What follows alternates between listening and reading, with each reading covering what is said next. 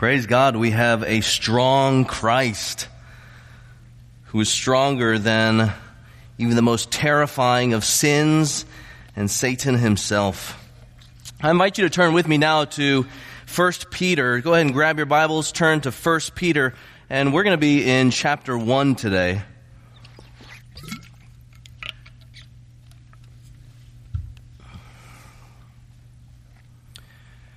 And in keeping in tradition with Evergreen, let's stand together as I read the Word of God. Let's stand together now. 1 Peter chapter 1, verses 1 to 5.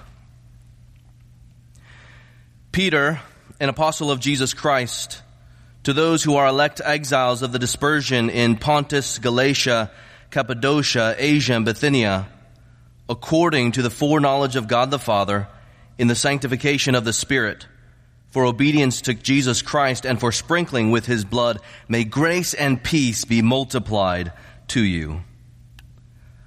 Blessed be the God and Father of our Lord Jesus Christ. According to His great mercy, He has caused us to be born again to a living hope through the resurrection of Jesus Christ from the dead, to an inheritance that is imperishable, undefiled, and unfading, kept in heaven for you, who by God's power are being guarded through faith for a salvation ready to be revealed in the last time. Let's pray together as we remain standing. Our Father in heaven, Lord, we pray that you would be with us. We pray, God, that your Spirit would move according to your power and according to your will along with your word. We pray, God, that you would take this word and implant it in our hearts, so that we would delight in you, that we would persevere in you, and that we would not sin against you. In your name we pray. Amen. Please be seated.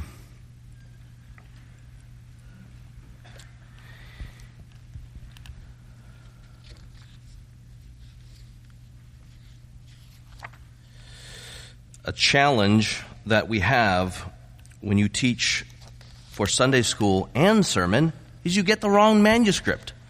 Mel, can you bring my bag up here, please?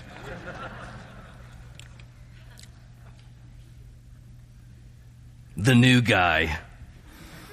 Thank you.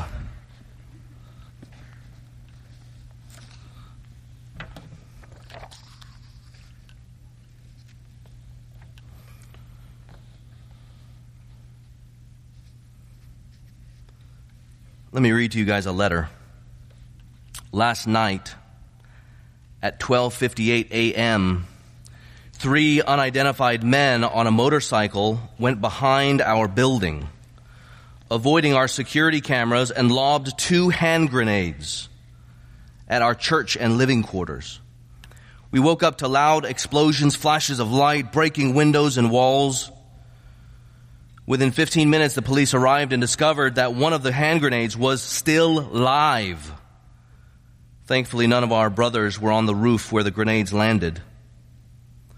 The police gathered whatever evidence they could and said if someone had been in the proximity of the blast, it would have been fatal.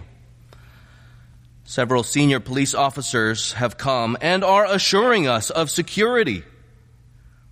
Of course, God is sovereign, and He Himself is our true security.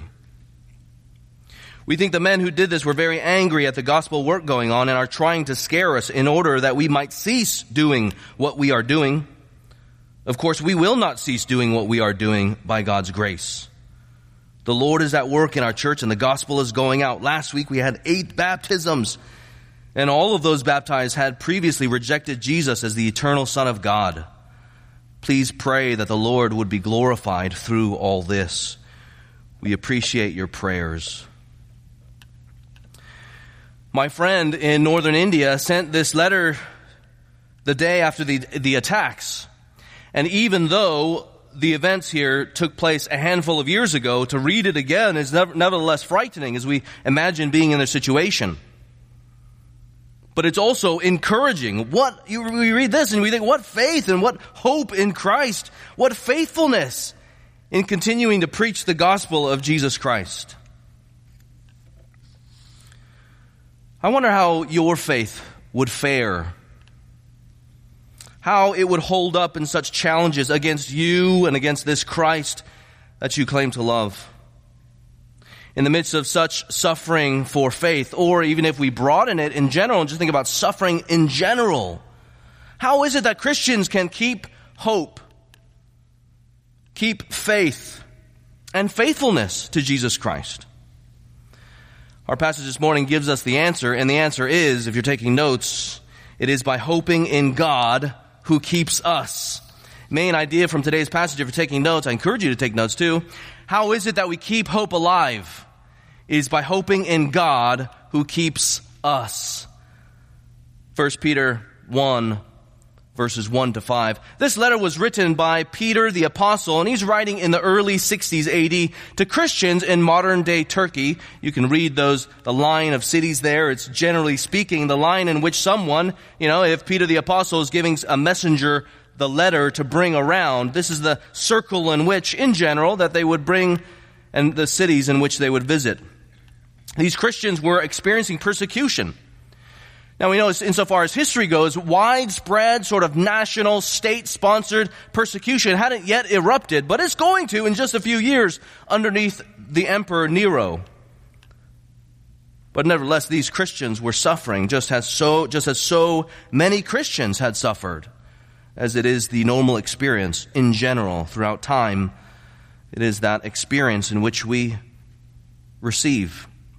It's into this suffering that Peter writes here, seeking to do what? He seeks to renew their hope in Christ, encouraging faithfulness to Christ. So are you in the midst of affliction, whether for your faith, and then again, as we back up in general, suffering, as we live in this sinful and broken world? I pray that this passage today would secure us in the Heavenly Father's arms, knowing that He, friends, is with you and He is keeping you. Church, that is the good news, because He is all we need and He is all there is at the end of the day. From our passage this morning, we look at 4 reasons for why we can and why, in fact, we should hope in God even in the midst of suffering. 4 reasons for why we can and should hope in God even in the midst of suffering. Again, main idea from our passage this morning, we look at 4 reasons why we can and should hope in God in the midst of suffering. Reason number 1, we just jump right into it. There is no hope outside of God. There is no hope outside of God. Christian hope is based entirely on God Himself. Entirely. Not on ourselves or our temporal circumstances. Maybe the most common misunderstanding about Christian faith and hope, a misunderstanding that I myself have had, is the thought that Christian hope finally rests on ourselves. As if our eternal well-being depends on the power of positive thinking, which was all the rage in the 1970s. If you're having a hard time, you just gotta be strong. You just gotta be faithful.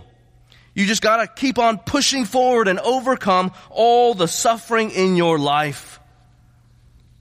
Friends, you realize that is a false gospel that comes in a package of positive affirmations. I can do all things. And Jesus, He's just my cheerleader on the side. Jesus, or that God guy, He's just my water boy, here to help me on my own journey. Wherever it is that I want to go, I can do all things. This mindset is actually so far from Peter's. If you look there in verse 3, Peter doesn't help them look in the mirror in the midst of their suffering. Who does he help them look towards? He helps them look to the heavens, to their all-powerful God who gives life to the dead. Verse 3, blessed be God and Father of our Lord Jesus Christ, according to His great mercy. He has caused us to be born again. Clearly in Paul's mind, God and everything that He has done, God, the Father of our Lord Jesus Christ, and His great mercy, so His heart and posture towards sinners. And what has He done? Caused us to be born again. Clearly to Peter, what secures safety for suffering Christians is God Himself. How encouraging this must have been to the Christians who were facing persecution. Peter writes to them, look, you may be suffering at the hands of men who might have aimed for their death. But friends, you realize that at the hand of our mighty, almighty, and merciful God, He has already given us new life. There's an anchor for our hope. Persecutors may take life, but blessed be the God and Father of our Lord Jesus Christ. He has caused us to be born again. This language of being born again, it speaks of new life in Jesus, regeneration. The same term is used there in 123. Go ahead and look there. You have been born again, not of perishable seed, but of imperishable, through the living and abiding Word of God. Now, if you're visiting with us and you know yourself not to be a Christian, let me just explain here. The Bible says that all people, everywhere, are in need of this new life in Jesus, this regeneration, this being begotten again. Why is that? It's because we have already experienced a degeneration. And so we are dead, spiritually speaking. We are all spiritually dead in our sins. And in fact, we stand under the judgment of God. This is how that happened. The Bible says that God created everything in the universe, including us. And as God is awesome and good, as we sung about earlier, He created us to be in a perfect, loving relationship with Him. A relationship where there is trust and love and obedience. Where He is the loving King and we as His people, His created people, are underneath His good rule. But in effort to rule ourselves, we have rejected God, the Bible says, and we've rejected His authority. We've rejected His rule. We've rejected His good law and His love. Instead, we choose to be our own kings and queens, as if that's even possible. And so we seek to live autonomously from Him. As if He doesn't exist. I don't need you. This, friends, is the nature of sin. But as we know, if someone sets up their own throne, when really there is only one true king, what is that person guilty of? The person is guilty of treason. Earthly kingdoms know this. The penalty, therefore, is death. Well, so it is with God, who is king, who reigns over all the earthly and spiritual realms. And such treason, the Bible says, is punishable by death, even death in hell. But friends, you remember how we've been singing and how I mentioned that God is a loving God. We just read that God is a merciful God because of His great mercy. Here's where His mercy and love comes into play. According to His great mercy, God sees man's sin and He answers it with grace and mercy. Great mercy! In His tender compassion. Not wanting any to perish, in fact wanting all to come to repentance and faith, God sends Jesus Christ, His eternal Son, to save. He sends Him on a rescue mission. Though we had failed to fulfill God's righteous demands, according to God's righteous law, Jesus Christ Himself, the God-man, fulfills those righteous demands on His people's behalf. The penalty that His people deserve for our unrighteousness, for having sinned against God, the death penalty, Christ Himself takes it upon Himself. And on the cross, Jesus Christ bore the wrath that we deserved. The third day He rose again, showing the universe that payment has now been paid. There is no death sentence that hangs over His people anymore, any longer. The King has pardoned us, forgiven us. Not only that, but He has decreed and declared that everyone who turns from their sin and calls upon the name of the Lord will be saved. Forgiven, declared righteous before His sight, adopted into His family, where we now know God the Father as loving Father, and we have new life. We are reconciled to Him. You see how through faith in Christ and His cross work, God turns His enemies into His family?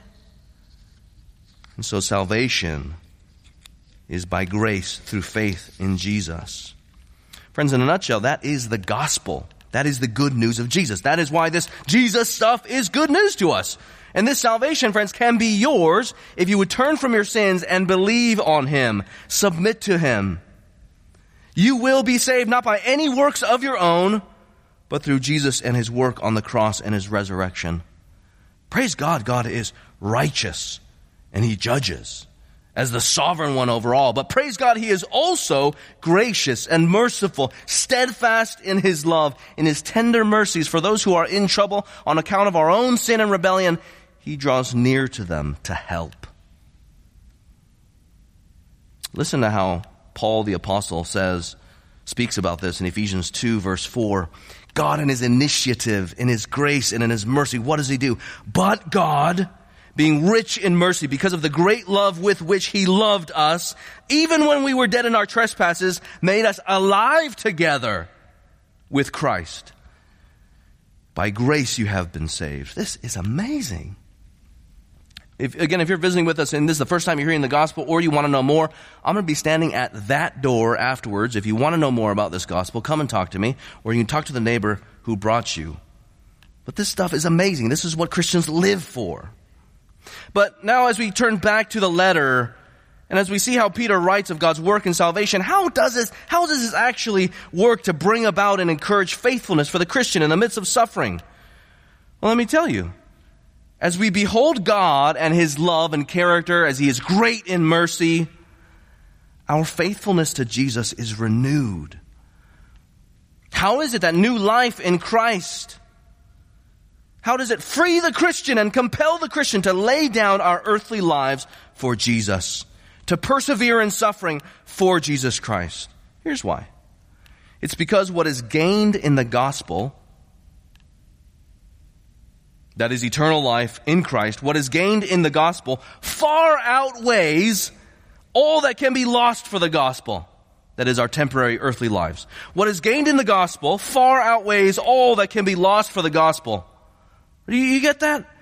I mean, once you realize that we are inheritors of God's kingdom, that when God signed those papers, so to speak, and as he put you, Christian, as a beneficiary of this eternal inheritance, we are enabled to endure suffering at the hands of our enemies and even expend our earthly lives, loving our enemies for Christ's sake. Is this not the path that Jesus walked? He is, in fact, our example. If you look over at 1 Peter chapter 2, go over to 21. Go ahead and look there. He is our example, right? Peter doesn't write to them saying, yeah, you better pity yourself. You better throw yourself with all this sorrow. There's no hope for you. No, he actually encourages them to continue. Why is that? You look there at 2:21. For to this, that is suffering at times, you have been called. Because Christ also suffered for you, leaving you an example. So that, purpose statement, here's the reason, guys, so that you might follow in his steps. What did he do? He committed no sin. Neither was deceit found in his mouth. When he was reviled, he did not revile in return. When he suffered, he did not threaten, but continued entrusting himself to him who judges justly. He himself bore our sins in his body on the tree, that we might die to sin and live to righteousness. By his wounds you have been healed, for you were straying like sheep, but have now returned to the shepherd and overseer of your soul. And you look over at 4:19 here. What is he calling us to do? 4:19. Go ahead and turn over there. 4:19. Therefore, let those who suffer according to God's will entrust their souls to a faithful Creator while doing good. While doing good. You see that there? He wants us to continue loving for Jesus, but then also loving our enemies for Jesus. You look over at 2:12. Look over at 2:12. He tells them, keep your conduct among the Gentiles. We'll get into why he's actually calling them Gentiles, because they are Gentiles actually. But he says, keep your conduct among the Gentiles, there he refers to those who don't believe, honorable, so that, here's the purpose statement again, when they speak against you as evildoers, they may see your good deeds and what? Glorify God on the day of visitation. That's what he encourages the Christians to do there. He's aiming for their salvation. He's encouraging the Christians to continue so that they too, their own enemies would know Christ as Savior. And in suffering for Christ and suffering like Christ, what happens there? As we suffer at the hands of our enemies, as you suffer at the hands of your enemies, and then again as we back up and just suffer in general, in suffering for Christ and like Christ, we testify to the fact that there is great gain in Jesus. great gain in Jesus, a gain worth more than anything that can be lost for Christ. You know how awesome that is? Friends, I know that some of you guys are suffering for your faith and suffering in general because we live in the result of a fallen world. That's why suffering is in this world, because the whole world is fallen. Friends, you realize that if you are a Christian and you are persevering in your suffering, what is it that you tell others who are watching you? The fact, Christian, that you are still here, even though you might be struggling just to keep on going, to walk. Forget running, I'm just walking. Forget walking, sometimes I'm just sitting there trying to face forward. The fact that you are still here tells everybody that Christ is worth it. You say in your suffering that there is great gain in Jesus. Why trust in God in the midst of suffering? Reason number one, He is our only hope. There is no hope outside of God and His gospel in Jesus Christ. Second reason to hope in God in suffering, because Christian hope never dies. Because Christian hope never dies. You could put it this way: Christian hope always lives. Christian hope always lives. You look there at verses 3 and 4 again. Blessed be the God and Father of our Lord Jesus Christ, according to His great mercy. He has caused us to be born again. Just imagine babies. What realm are they born into as they shoot out? They're born into, what does it say? A living hope through the resurrection of Jesus Christ from the dead. Why is a Christian's hope living? It's not only because we have a new life in Jesus, it's because Jesus Christ still lives. Do you see that there? Imagine, friends, if Christ stayed dead. You remember how discouraged and fearful the disciples were after the crucifixion of Jesus, their Lord, their Savior, the one that they thought would come to deliver them. Imagine if Jesus Christ still remained in the grave. That discouragement and fear is what the Christian life would be like permanently if Christ were not raised from the dead. But thank God He did rise, and with Him, our hopes as well. So imagine just being tethered, right? You got your carabiner. Some of you guys might be familiar with rock climbing. I'm not, but I know what a carabiner is, because sometimes I carry things, I carry my keys on it. But imagine latching that carabiner onto Jesus. Where's your hope going to be? Is your hope not going to be where Jesus goes? Friends, if you're a Christian, you are tethered to your Christ. And so, here's what how I like to think about it is, and in fact, I think I mentioned it in my last sermon. As strong as Christ is, so goes our hope. As strong as Christ is, so goes your hope. This is beautiful theology, also found reflected in Romans chapter 6. There Paul speaks about what baptism symbolizes. It symbolizes the Christian's union with Jesus in His death to sin, His death over sin, conquering sin, victory over sin. But then also in His resurrection as He got up from the dead. Just as Jesus died to sin, so the Christian dies to sin as he's united to Christ, tethered to Christ. Where Christ goes, what Christ wins for Himself, He wins for me. It's pictured in baptism, right? We go underneath the water just as Jesus went into the grave. And then just as Jesus rose to new life, so the Christian being tethered to Christ, as Christ rises from the grave, so we have risen as well. We have new spiritual life pictured up in coming out of the water. Christians, the new life Christ wins for Himself, He wins for us. His victory over sin, His victory over death, His victory over Satan guarantees our victory over the power of sin, death, and Satan. That is hope because of Jesus, not on account of us. Worldly hope might say, I wish. If we're really bold, we say, I will do the X, Y, and Z. The Christian's hope says, Jesus has done it. That's why I'm hopeful, because I'm tethered to Him. I got nothing. I got no works. They're like dirty rags. I got no righteousness because I'm unrighteous. But Jesus is my everything. You think also about the union that happens, right? Death, resurrection. Think about the access that Christ has before the throne of grace. That's ours for the Christian in Him. Where He is in heaven with the Father, we too will be because of Him. You see that as strong as your Savior is, so goes your hope if we are tethered to Him.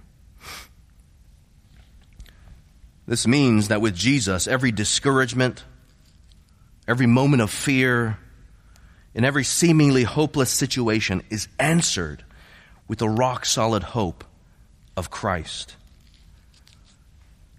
Thinking back to how fearful and discouraged and hopeless the disciples were after the crucifixion, right? It's like the darkness of the land that had happened when Christ was crucified. It's like that darkness had enveloped their hearts. But can you just imagine, put yourself in their situation, can you just imagine how their fears fled in the appearing of the resurrected Jesus Christ, the God-man? That would be faith and hope renewed. Christ is risen just as he said he would. And so we therefore have hope. Christian, when you feel like your hope lays dead, God wants you to remember that Christ still lives. And with him, therefore, your hope. We see this played out in Paul the Apostle's life. This is what he says in 2 Corinthians 1, 8 and 9. 2 Corinthians 1, 8 and 9, just listen, or you can turn there. Having suffered tremendously for the gospel, this is what he says, for we were so utterly burdened beyond our strength. How many of us feel like that today, whether we're wrestling with our own sin, whether we're suffering from persecution or suffering from the fallen world, broken bodies, illnesses, etc. We were so desperately burdened beyond our strength that we despaired of life itself. That's discouragement, right? He goes on, indeed, we felt that we had received the sentence of death. But, he says, but that was to make us rely not on ourselves, but on God who raises the dead. We despair of life itself so that we might depend on him who raises life. This is why Christians, even in persecution or the threat of losing our lives or suffering deeply, we Christians, yes, will grieve, but we, quote, grieve as those who have hope. 1 Thessalonians 4. Objections. You may say, oh no, you don't understand. I am suffering unjustly at the hands of evil men and I want vengeance now. The answer, Scripture's answer, your Lord lives and he is judge. And make no mistake, he will return to establish his righteousness to the ends of the earth. Therefore, 1 Peter 4:19 again says, we are enabled to entrust ourselves to him who judges justly while doing good. Another objection, but I'm facing the death sentence because of persecution or cancer or just hopelessness in general. Friends, what's your answer? Your Lord, in getting up from the dead, what did he do? He clothed himself with the majesty of immortality, and you will follow in his train. 1 Corinthians 15. Another objection, I follow Jesus, but you don't understand. If I stand for him when my family ridicules Jesus Christ and then me, I fear that I'm going to lose my reputation. I'm going to get kicked out of the family. I'm going to get ostracized. What's the answer? God says, you are my child.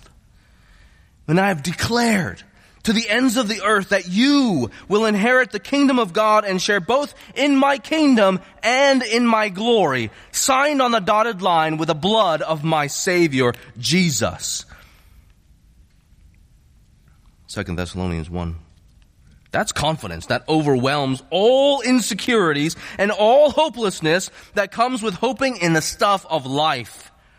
Hoping in the circumstances of no persecution, the circumstance of no suffering in general, or even fearing our earthly reputations being wiped away. We could go on. All of those things, if we are carabinered, if we are latched onto those things, what happens? We know exactly where that's going. We are latched on to the sinking ship. All of these things, our own strength, they all fail. But praise God, as we looked at and were encouraged about last week from Psalm 21, we know God is God who neither sleeps nor slumbers. He's God who knows your suffering. God who watches over his people. And so Peter here can say, blessed be the God and Father of our Lord Jesus Christ. According to his great mercy, he has caused us to be born again to a living hope through the resurrection of Jesus Christ from the dead. Friends, let me encourage you. Let me ask you, why would you want to bank your hopes on earthly things or circumstances when, according to, here the next phrase, what has he done there? This brings us to the third reason to hope in God in the midst of suffering. What has he assigned to his people? An eternal inheritance. Third reason why we should hope in God in the midst of suffering is because with Christ we have an incorruptible inheritance. An incorruptible inheritance. Look at verse 4. God has caused us to be born again, of course, because of his posture towards sinners. In his tender compassion, he helps them. He causes us to be born again to a living hope. That's the first thing we are born towards. The second thing we are born towards is to an inheritance that is imperishable, undefiled, and unfading. The language of inheritance shows up a lot in the Bible.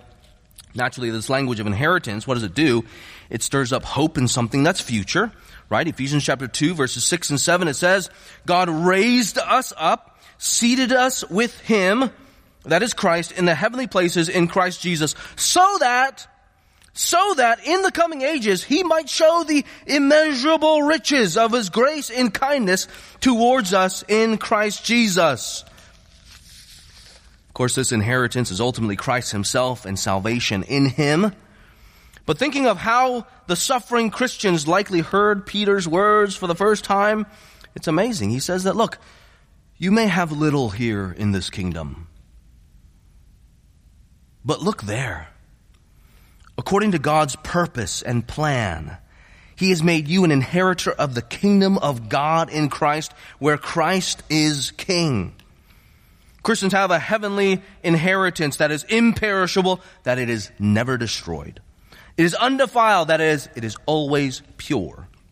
And it is unfading, that is, it never diminishes. This is inexhaustible riches in Christ. It's like God making it rain. Inexhaustible riches in Jesus Christ. Now, for many of us, maybe you yourself, maybe not all of us, or many of us, if not all of us, there will always be a temptation to put our hopes in earthly stuff. Money, material things, earthly name, status, power, relationships. And then we depend on those things as if it were our salvation or that thing of ultimate value or lasting value. But friends, you realize that suffering is immensely clarifying. Suffering is immensely clarifying. Whether we choose to suffer for something or not reveals just how worthy we think that thing is. Choosing to suffer for something reveals the strength and glory of that thing, actually. It reveals our own loves for that thing, possibly. And so suffering shows us what we value, doesn't it? This is actually a wonderful byproduct of suffering. It's a grace of God, actually. When we stare disappointment in the face. Friends, when you stare disappointment in the face, aren't we reminded again and again that this world is not our home? In that moment, right, as you hold that broken thing in your hands, the broken toy, the broken stock portfolio, which some of you guys know about this week, the broken marriage even, your broken bodies, and then you go on to suffer and weep, you realize that God is helping to wean us from all that fails us, so we would hope in him who never will.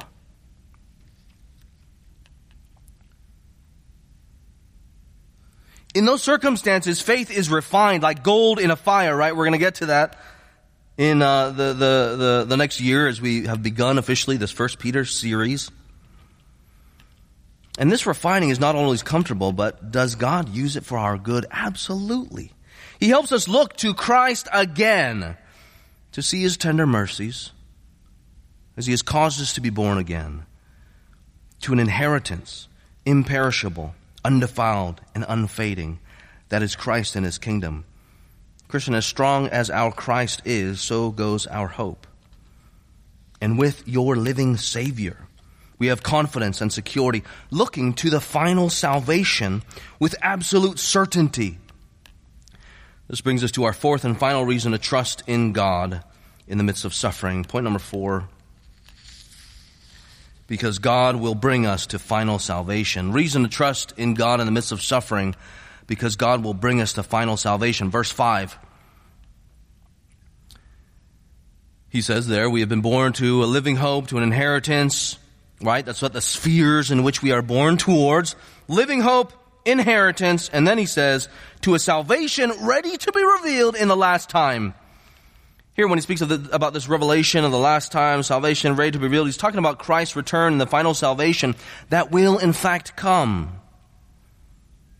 On this day, Christ will make his righteous rule made known to the full, where God rights all wrongs, where he judges the wicked, and where he gathers to himself his people to be with him forever. This is a huge theme in 1 Peter. I encourage you guys to just go ahead and read the whole letter this afternoon. That would be my encouragement to you guys. If you look there at 1:13, look at how he speaks of this return of Jesus.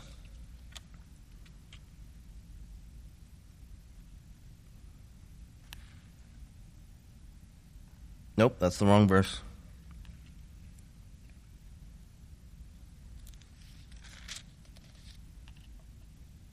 Oh, no, it was the right verse. I was in the wrong chapter. Therefore, preparing your minds for action, he says. Again, he's encouraging them to live out for Jesus. And being sober-minded, what does he say there? Set your hope fully on what? The grace that will be brought to you at the revelation of Jesus Christ. Interesting, he talks there about this arrival of grace. That's the second coming. In the final salvation that Jesus brings to his people. In verse 5 then, this grace is what? Ready to be revealed in the last time. The salvation, this grace is ready to be revealed in the last time. You think of John 14 here. Remember the tender mercies of Jesus who comes alongside those with compassion. Jesus in the upper room, he calms anxious hearts. He has told them that they are going to suffer. But he calms their anxious hearts. Knowing they will go through persecution and suffering, he says, let not your hearts be troubled. Believe in God. Believe also in me. In my Father's house are many rooms, right? Sounds like inheritance language. If it were not so, would I have told you that I go to prepare a place for you? And if I go and prepare a place for you, I will come again and will take you to myself, that where I am, you may also be. That's your future hope, Christian. That one day when the heavens break open on this fallen world, and the clouds part, Christ himself will fulfill all that he has promised. I will take you to myself, that where I am, you may also be. I get that in times of deep suffering and discouragement, we feel like, again, we can't even keep it together. We can barely keep going. But thank the Lord that our hope, the Christian's hope, does not rest on us or our resolve at the end of the day or on our power. Did you notice how it is that we know we're going to make it to final salvation in verse 5? It is by God's power. No surprise. It's by God's mercy that he had spoke things into existence, or his power that he spoke things into existence. He commanded and the universe came to be. It is by God's sovereign mercy and grace that we are made alive. It is by God's sovereign power that Jesus got up from the dead in the resurrection, securing for us our living hope. It is because of the strength of God's power and his kingdom that we have an imperishable, undefiled, and unfading inheritance. So then no surprise. God himself is keeping the inheritance for us. Isn't that interesting? By God's power is being kept. It is being kept, not by you, by God. It is being kept passively. The one actively keeping is God. So naturally, by God's sovereign grace, he will in fact do what? Guard us. He will, the Bible says right there, look there, he will guard us by his power to receive what he has planned for us, promised for us, actively preserved for us. So you see there, as strong as God is, so goes our hope. He keeps, he reserves it for us, the eternal inheritance, and he guards us by his power so that we would get there. Christian, are you suffering? you realize that your sovereign God wields his sovereignty, his power for you. If you're suffering on the count of unrighteousness, you realize that he wields his justice, righteousness for you. Do you feel like you're teetering, tottering, you're not really sure what's going to happen, you're battling your own sin, you feel this guilt that is overwhelming, the shame that wants to crush? Friends, you realize that he wields his eternal, steadfast love and mercy for you. These are all of the themes that actually lead and undergird this letter, and that actually lead it if you look at the introduction there. Though Christians may suffer, we are to be reminded that God is God who has set his love upon us. He has called us to be his people. This is all there in that word foreknowledge. You look there in verse 2, right? He writes to the church according to the foreknowledge of God the Father. He knows. It's like adoption, right? He walks into the orphanage. He knows his people. He chooses them. And he says, I'm going to set my love on you. That's steadfast love. Covenant love, covenant keeping love, never giving up love, always fulfilling love, as one children's Bible describes it. This is God making his covenant promises all by his sovereign grace. So you might feel like you're teetering on the edge, wrestling with your own sin. But friends, you are foreknown. In other words, he is covenanted with you. You look there, not only does he write this letter to the Christians according to the foreknowledge of God the Father, it is written in sanctification of the Spirit, or they are in sanctification of the Spirit. That is, when Christians are saved, they are set apart for God's purposes. If you're suffering for God's purposes, for Jesus and his name to be made known to the end of the world, look what he says here. The world may despise Christians for those purposes, but our Lord can be trusted. We know he is good, and his good purpose undergirds our life. It sets us apart in sanctification for the Spirit. He sets us apart. Sanctification, in other ways, is spoken of a process of growing in holiness. Here it's talking about being set apart for God's good, for his name's sake, that we would declare his glories to the ends of the earth. It is according to the foreknowledge of God the Father in sanctification of the Spirit and for sprinkling with his blood. Another phrase for salvation that is accomplished by our Savior's blood. And friends, that same salvation that you know personally if you are a Christian, that freedom, that grace, that love and peace in Jesus, we can continue steadfast for Jesus so that others, even our own persecutors, might one day come to know Christ as well. With the Lord over all having your back, all he calls you to do is trust and obey. Why would you look anywhere else for hope? God is our only hope. In Christ, our hope always lives. In Christ, we have what truly lasts. And if he has promised to bring us to final salvation, he will surely do it. No wonder all that's left to do is believe or have faith, because God is our marvelous covenant-keeping God, full of grace and great mercy. No wonder Peter says that these Christians rejoiced in trial. There is so much to rejoice in. And looking to Christ, we can rejoice as well, whether we be in South Asia, in India, or in Southern California. Blessed be the God and Father of our Lord Jesus Christ. According to his great mercy, he has caused us to be born again to a living hope, according to the resurrection of Jesus Christ from the dead, to an inheritance that is imperishable, undefiled, and unfading, kept in heaven for you, who by God's power are being guarded through faith for a salvation ready to be revealed in the last time. Let's pray together.